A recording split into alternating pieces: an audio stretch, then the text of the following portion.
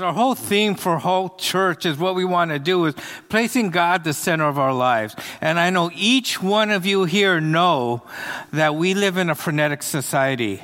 If I was to ask you what's your schedule like, you would have no problem telling me that, you know what, we are just so busy. We are a tired people. And God has something to say about that because He doesn't want us to live a frenetic life. You know, when you read Psalm 23, He says He wants to make us lie down by green pastures. He wants to lead us beside quiet waters. Now, when you look at that imagery, you know, quiet waters and just a nice flowing stream, picture that in your mind right now. Is that your life? Or is your life more like a rapids, you know, where water's just flowing down uncontrollably, and if you step in, you're going to get swept away from the current, and I take that as an amen to that, what I just said, okay? But anyway, I think that's the way most of us would describe our lives. But God doesn't want us to live that way. God has a better plan for us. And the theme of this verse comes from Psalm 90:12. So if you could see that, Psalm 90:12. Now, if you see, our title slide is Under the Sun. I kind of changed up our sermon. We were supposed to do another sermon, but you know, I think God placed it upon my heart to change it up today. So we're going to conclude our series today on Under the Sun. But, you know, this is a psalm that, believe it or not, was written by Moses. I know a lot of you think that, oh, David writes the Psalms. But no, this was a psalm written by Moses. And he says, teach us to number our days. Because if you read Psalm 90, if you haven't, I suggest you all do that. Because in that psalm, Moses depicts God as everlasting to everlasting. That our lives, in comparison to an everlasting God, is so short. Our life is so brief here. It's like, a blinking of our eye, and it's even shorter than that. That's our life here on earth compared to an eternal God. And he talks about the mountains, you know, and a lot of times we think we're like the mountains, that we're going to be here forever, you know, especially for those of you who are young, in high school and college, you think you're going to be here forever. But what he's saying that even if you live to your 80s and 90s, guess what? Your life is brief compared to an eternal God, an eternal existence. So what he's saying is, God, teach me to live my days as if they were numbered. Because it's human nature that when we ever have more than we need, what do? We don't steward it. We tend to waste it. Right? Whenever we have more than we need, we tend to waste it. We don't really tend to really conserve it, to get the most out of it. Why? Because we have so much. And this is what Moses is saying. God, teach me to live my life as if it was short, so that I do not waste my life here on earth, that I may gain a heart of wisdom. Give me the wisdom to learn how to prioritize my life so I don't waste it, because my life here is so short. Because for those of us like myself who have more days behind us than ahead of us, we tend to get a little bit more focused in our life. You know, for those of you who play sports, whether it's basketball, football, baseball, first inning, first quarter, yeah, you're playing the game, right? But you really start to get involved when it's what? Maybe the second half of the fourth quarter, when the game's getting close, when you know that you've only got 2 minutes left, right? The game's on the line. You're at the bottom of the ninth. All of a sudden, you start getting focused. Why? Because the game is going to be over soon. And this is what Moses is asking God. Teach me to live my life like I've got 5 minutes left before the buzzer sounds. Because if I look at my life like the first quarter or the first inning, I'm just going, we're playing. But that focus comes in at the end. And what Moses is saying is Moses also knows that we all chase things, right? We all chase things that give us a sense of purpose, fulfillment, and esteem, right? If I was to ask you, what are you chasing right now, right? Think about, what are the things you're chasing? What are the things you want out of life? What's driving that? If you really think about it, it's purpose, fulfillment, or esteem. And for those of us who are, middle-aged and my age, we know that chasing those things are just temporary, and that don't really satisfy us. And we know that, don't we? But there's something that keeps us trying to go after that carrot, right? We see the carrot there. We know that when we get it, it's just temporary. It doesn't satisfy. But we're constantly looking for that one thing that will give us satisfaction. And today that we're going to learn, apart from God, you're never, ever going to get that. And we're going to learn today from King Solomon, the wisest man that ever lived. Early on in his life, he was given supernatural wisdom because he was a young king. And God asked, I will give you whatever you want. And so Solomon said, God, give me the wisdom to lead your people. And God was so impressed that Solomon didn't ask for riches. He didn't ask for fame. He asked for wisdom. That he said, I'm going to give you riches. I'm going to give you fame. I'm going to give you power, but I'm going to give you wisdom, what you ask, and you will be the wisest person that ever walked on this planet other than Jesus Christ himself. Right? And so Solomon was wise, but also he had the rare gift that kings didn't have during his time. He reigned during a golden age of peace. That there were no wars that were along his borders. So he didn't have to occupy himself and his time thinking about how to protect his country or how to defeat his enemy, because he was living in peacetime. So he had a lot of time to think. And basically what he thought about was, what is the purpose of life? What's the purpose of life? Why are we here? And you would think, well, here is the wisest man that ever lived on the face of the earth. He's going to have something to say about it. But not only did he think about it, he examined every aspect of human life, science, relationships, and everything that you could look for about human life. He examined it. But he was also wealthy and powerful. And he tried to experience all the pleasures that this world had to offer, whether it was food, whether it was sensual pleasure, whether it was power, fame, materialism.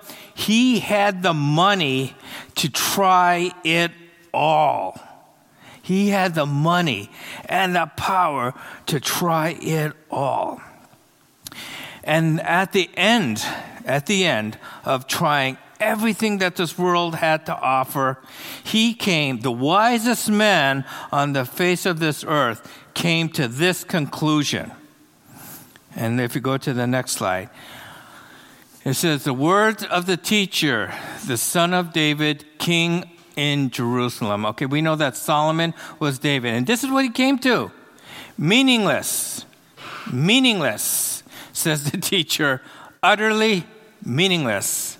Everything is meaningless. Now, aren't you happy you came to church? The wisest man in this world came to this planet, and what was his thing after he experienced everything? He says, meaningless. Everything is meaningless. I've done everything that you can imagine. I've experienced every pleasure that you could ever imagine. And guess what? Everything is meaningless. Everything is meaningless. And so that's the whole theme of this book. Now, you probably think, why is this book even in the Bible? Because if you read this, it's like, oh, sheesh, I just want to go walk in front of a truck then. If life is meaningless, what's the purpose? But then he kind of tells us, but he's kind of like baiting us here, right? He's baiting us here. And he says in Ecclesiastes 1:3, what do people gain from all their labors at which they toil under the sun? He says, really? You guys are working hard. What do you really gain that satisfies you? You know, I mean, when I was a youngster, we were a poor family, but back in my days, cars were important. I know right now, all you kids, it's Uber. You don't even want your driver's license. As long as you got somebody to drive you here and there, that's cool. But back in my day, we needed a car. Everyone wanted a car. We all wanted our driver's license. And back, my first car, I so wanted Nissan, or what was it? Datsun back then, 240Z. That's what I wanted, right?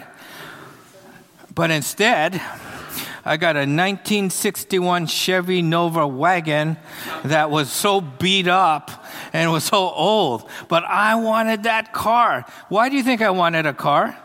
Why do you think I wanted that car? So I could get the girls. If I had a 240Z, woo, you know. But it wasn't until one of my good friends said, Dave, if you could get a girl to go out to you driving that piece of junk that you're driving, and if she could go out with you again, then you know she's going out because of you and not your car. You know, but anyway, that's what I wanted. And so remember getting that my first car was a Toyota Corolla. I was so happy. Okay, it wasn't a 240Z. Hey, but it was new. It was new. And so, you would wash it all the time. And guess what? I have no idea where it is right now. It's probably been scrapped and melted down and it's part of somebody else's, car right now. But then I got another new car and I said, wow, I got a Honda Accord, woo, and it was new and it was great. I was so happy, a lot faster than a Corolla. Guess what? Where's that car? I have no idea where that car is right now. But isn't that true? All of my hard work went to things that only had that I was just happy for for a little while, and then it's over. Then I had to get the next thing. And this is what he is saying here, is what are you gaining when you work so hard for these things that are just temporary and that you just get a temporary joy because it's a never-ending cycle. It could be car, clothes. All you guys who play sports, you got your first LeBron James or KD shoes. You probably were so happy. And then what? I played in them. They get dirty. They get old. I need a new pair of shoes because if I get these new $200 pair of shoes, it'll make me a better basketball player, right? And so you kind of keep doing that, right? You know the drill. You know the drill. But we keep doing it. And that's what Solomon came to the conclusion. Why? What do we get for our hard work? And then he said, generations come and generations go, but the earth remains forever. Basically what Solomon is saying is, look guys, the majority of you, us, we're not that special. After, let's say, Michael has his grandkids and they get to know me, after that, no one will know me. No one will know who I was.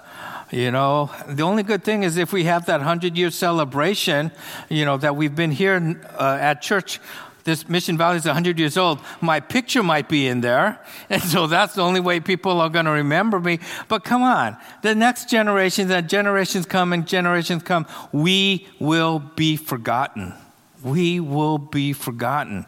And so once again, it's meaningless if we're trying to chase fame and fortune and things like that. And he said in the next verse, Ecclesiastes verse 9, what has been will be again. What has been done will be done again. There is nothing new under the sun. But what he's saying is everything that we are experiencing today has been done. There's nothing that has been done today that hasn't been done in the past. It's just the modern version. It's just the modern version. The same thing that drove his people to certain actions, to acquire certain things, to do certain things, were the same back then as they are today. He goes, everything has been done over and over again. I mean, look at bell bottoms. Hey, I grew up with bell bottoms. Guess what? They're making a comeback. It's like, whoa, look at these new pair of pants. I go, there's nothing new under the sun. We had those. Or for all you guys think that, ooh, look at these Converse All-Stars. These are such cool shoes. Nothing new under the sun. We had them. I have Adidas Superstars. Nothing new under the sun. I had those. It all comes back around. But, before you start getting depressed, and, Ecclesiastes could be a depressing book, there's this one key phrase that unlocks this entire book. And if you understand this phrase, it gives meaning to what Solomon is saying. And there's only 3 words. It's under the sun. Under the sun. Because like I said, woven into Ecclesiastes is the secret phrase that he writes 29 times under the sun. And so what are you saying here? He says, if all there is to life under the sun, then life has no meaning. If all there is to experience under the sun, life is meaningless. If all there is to life is what we see, what we hear, and what we do under the sun, life is meaningless. If all there is to life of what we know here on earth, then life has no meaning. And that's what he's trying to say. Is if we take a look at life under the sun and all the world has to offer, if that's the only thing that we experience, then life has no meaning. But then he goes on and he baits us a little more. He goes, I have seen something else under the sun, that the race is not swift nor the battle strong. To the strong, nor does food come to the wise, or wealth to the brilliant, or favor for the learned. But time and chance happen to them all. What he's saying here? He said there's a randomness to life under the sun that just doesn't make sense. You could try to figure it out. You could try to understand it. You could try to control it, to prevent it from happening again, but there's a certain randomness in this life. He says sometimes the fastest don't always win the race. Why do you think March Madness is called March Madness, right? How many of your brackets are blown because the team that was supposed to win, the team that was supposed to be in the finals, got knocked out in the first or second round? It doesn't make sense. The race isn't always won by the swift. There's this randomness there. Sometimes you may plan well, and you're smart, and you still go hungry. How many of you know brilliant people that really aren't successful? We all have people in our life, when we look at them, we go, man, that person is really smart. Really smart. But what happened? What happened? And life, as we know, is not always fair. The righteous suffer and evil prospers. People gain from injustice. They gain from prejudice. They gain from hate, And you say, where is the not life. Where's the value, or where's the fairness in that? When people who are living life right, that are loving, that are caring, they're the ones persecuted. It makes no sense. Why? Because we think that life's supposed to be fair. I remember my aunt when I was young took me to Akira Kurosawa's movie called Ran. I don't. Did any of you see Ran? Maybe some of you older folks, right? And so I just went because I thought it was a samurai movie, and I don't speak Japanese. So I think she said there were subtitles. So I went to watch it, and I came out of that movie depressed And I said, Ann, why'd you take me to this movie? It's a horrible movie. It's a tragedy. And she goes, yeah, Dave, it's a tragedy. Well, no, she said it's a tragedy. And then I said, yes, I know it's a tragedy. I didn't understand that was a genre of Shakespeare, a tragedy, where all the good guys died and the bad guys prosper. I hate that kind of movie. In my type of movie, yeah, you have good guys, you have bad guys, right? The good always triumphs and the guy always gets the girl. That's the movies I like, right? But I saw that one, all the bad guys succeeded and all the good guys died. Why? Because I thought at that moment life was supposed to be fair. That good was always supposed to triumph over evil. But we don't see that, here on earth. Eventually, praise be to God, that righteousness will triumph over evil. But under the sun, there's this randomness where we don't see that fairness. And it causes us to believe, what is the purpose if I live life right and this guy lives life wrong, and he's successful, and I'm not? But then he starts changing things a bit. And then he says, he has made everything beautiful in its time. Under the sun, there's randomness. Under the sun, there is injustice. Under the sun, there is prejudice. There's hate. There is unfairness. But every once in a while, in God's timing, we have these moments where we go, wow. One of those moments came when, I like to, when I was younger, or, we used to go fishing at Mammoth, right? And for those of you who've been up in Mammoth in the mountains on a clear night and you just look up at the stars, don't you get a sense of awe? It's like, whoa. Life can't be just random. Life can't be just random. And there's these moments that God places that we see the beauty of God, because God is beauty. And we go, wow. That, okay, life, there's got to be more than this. There's got to be more than this randomness, because he puts these moments of beauty in our lives. And then he also says, this is a great verse, I love this verse. He has also set eternity in the human heart. He has also set eternity in the human heart. God has placed inside each one of us the desire to go beyond what we just see under the sun. What we hear, what we see, what we feel under the sun. He has given us the desire for something more than just his life. And this verse answers it.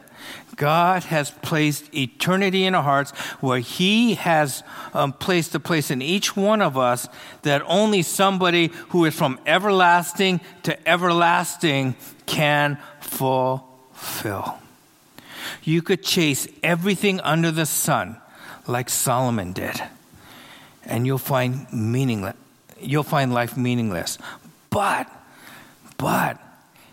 if you start searching for things beyond under the sun, that's where you find God.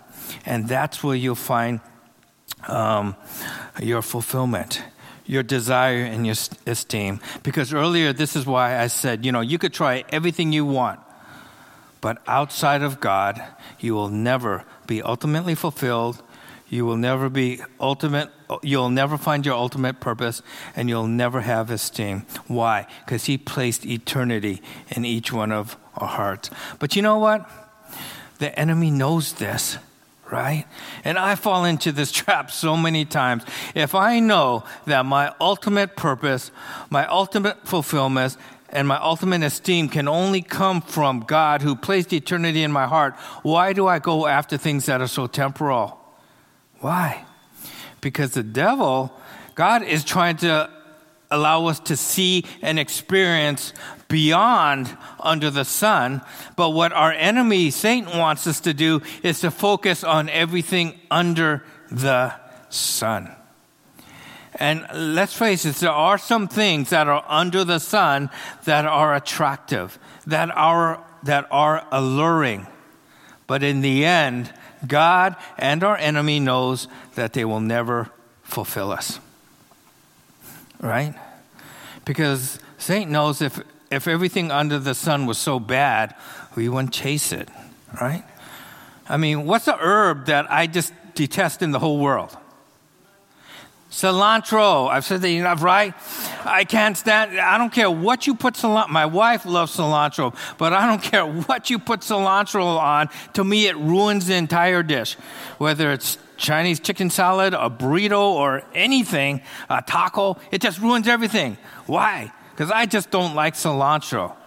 However, my dislike for cilantro was scientifically proven. That I read this article that some people just have this, something in our taste buds that cilantro just doesn't, it just tastes like soap, to me, right? So I stay away from it. But if everything under the sun for me was like cilantro, I wouldn't go after it. But guess what? Everything under the sun is not like cilantro. It's like prime rib. Right? Then it's like, okay, that looks good. I'm going to go for it. But ultimately, it doesn't satisfy us. And this is where our enemy operates. Now let's go to the end of the book. Okay, we've been, he's trying to depress us, by saying that life is meaningless. But in the next verse, Psalm, in Ecclesiastes 12:13, it says, now all has been heard. Here is the conclusion of the matter. I've been the judge. I've tried the case. And this is what my conclusion is. Fear God and keep his commandments. For this is the duty of all mankind.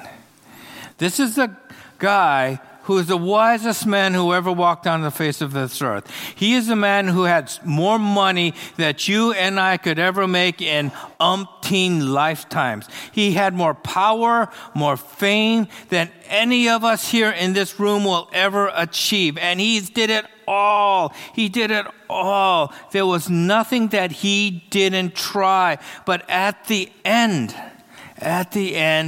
this is his verdict. That number one, he said that life is meaningless if we chase for things under the sun. But his second conclusion is this: fear God and keep his commandments. Have an awesome respect for God. Be in awe of God. That sometimes we see Jesus as our buddy. That God as our buddy. But he's the creator of the universe, right? There needs to be a certain awe and a respect of God and to obey his commands. But you don't know my situation. I have a horrible boss. What does he say? Fear God and keep his commandments. But man, you know what? I try to raise my children right, but they're going their own direction. They're not going in the way that we thought they would go. Fear God and keep his commandments. Well, you don't know our marriage. There's so much stress in our marriage right now. Fear God and keep his commandments. When times are good, fear God and keep his commandments. When things go wrong, fear God and keep his commandments. Because this is the only way you're going to find fulfillment. And Solomon just, he'll taunt you. He'll just say, go for it. Go for it. And all of you young kids are going, this is so depressing. Why even go, why even experience life? And some of us old folks are going, the guy was right. And the guy was right. 3,000 years ago, he wrote this and he's right.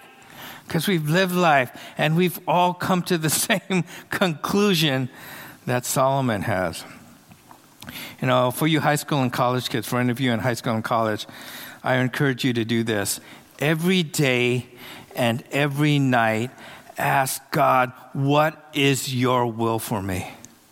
You got that? For those of you in high school, for those of you in college, every morning, every night, ask God, what is your will for me? As best as I could understand it, what is your will for me? You know why? Because you have a chance to do it right the first time. Right? Those of us who have lived life, we all have regrets. We go, man, if I only knew this when I was younger, right? If I only knew this, I would have done things differently. Now, granted, the experiences we have helped shape who we are today, but, your high school and college students, ask every day, ask God, what is your will for my life? Because He's giving you gifts. He's giving you talents. He's giving you passions. He's giving you dreams that are unique to you, that are very different than He gave to me. And you could only find your fulfillment if you seek God's will in your life. And not only do you ask Him for His will, ask God that, could you give me the desire to obey them?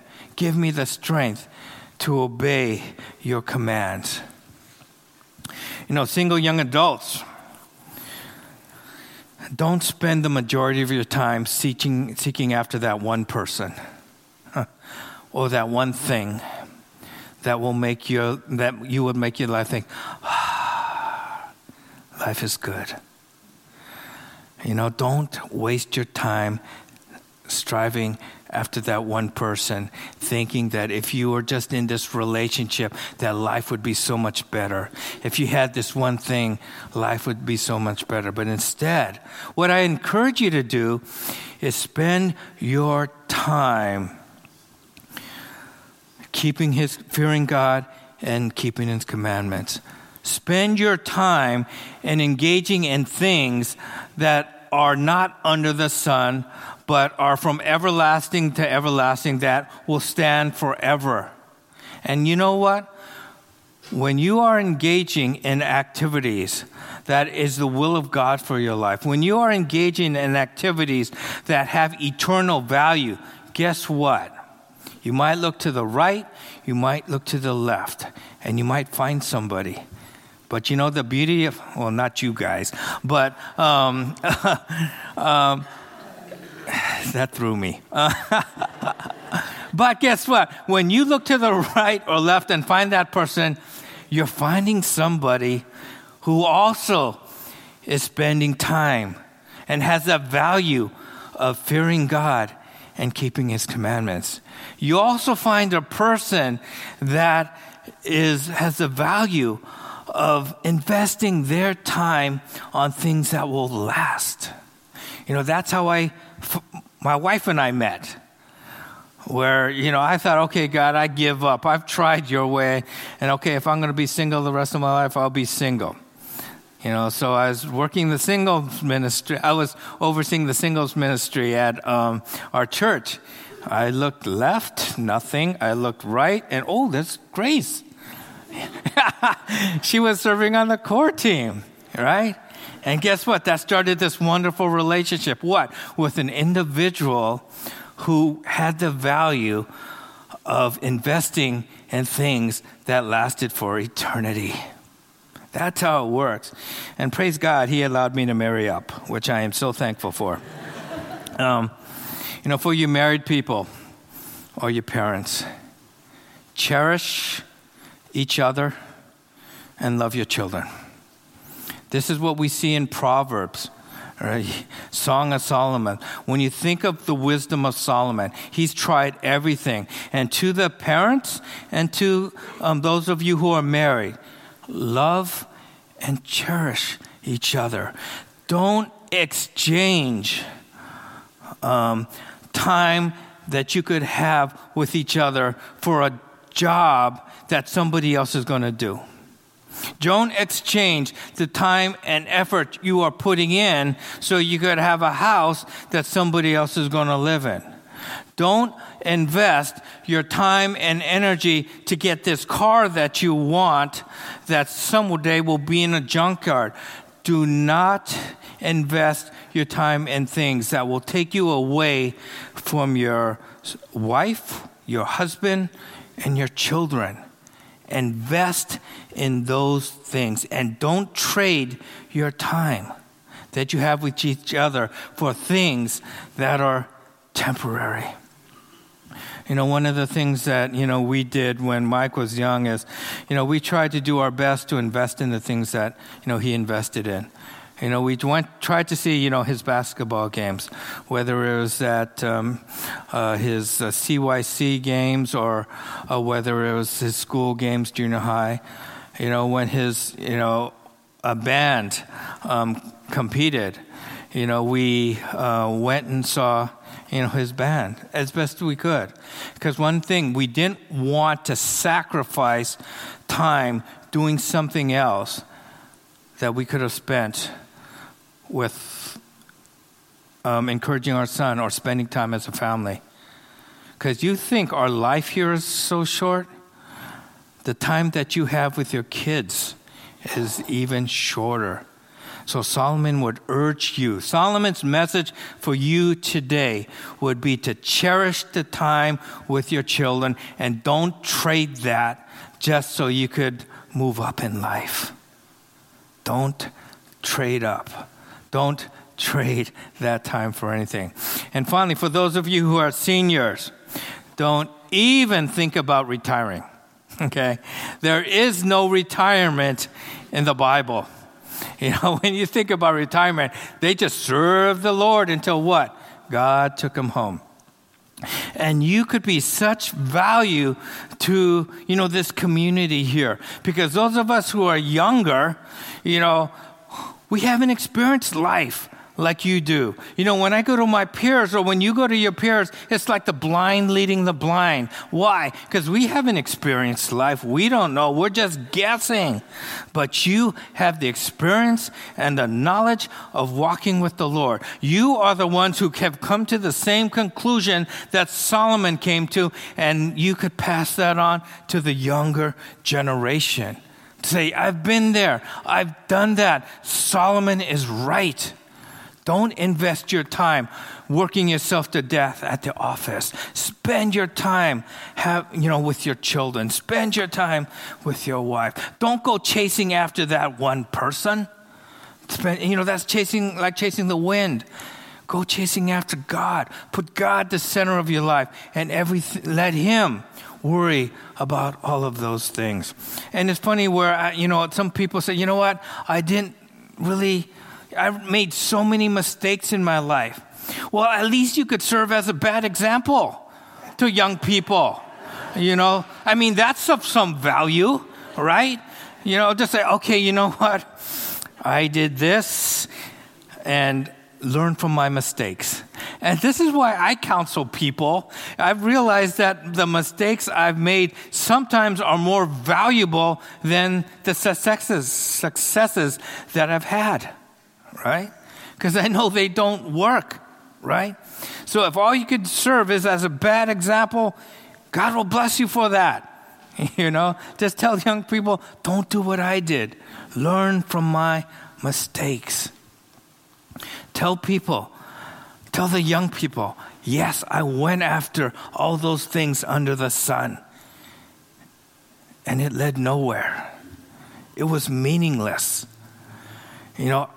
I traded my time working at the office, and I regret every minute that I didn't spend with my children or my wife. You could be an example. And I'm just joking about being an example because I know everybody here, you all have examples of what it meant to follow Jesus, to put God center. And we need to know that. Because you're assuming that a lot of us grew up in a Christian family. A lot of us, I did, but there are a lot of younger people in this room that have not. They are first-generation Christians. There was no one to teach them how to be a Christian husband or wife. There was no one to model what it meant to be a Christian father or mother. They need to learn from you.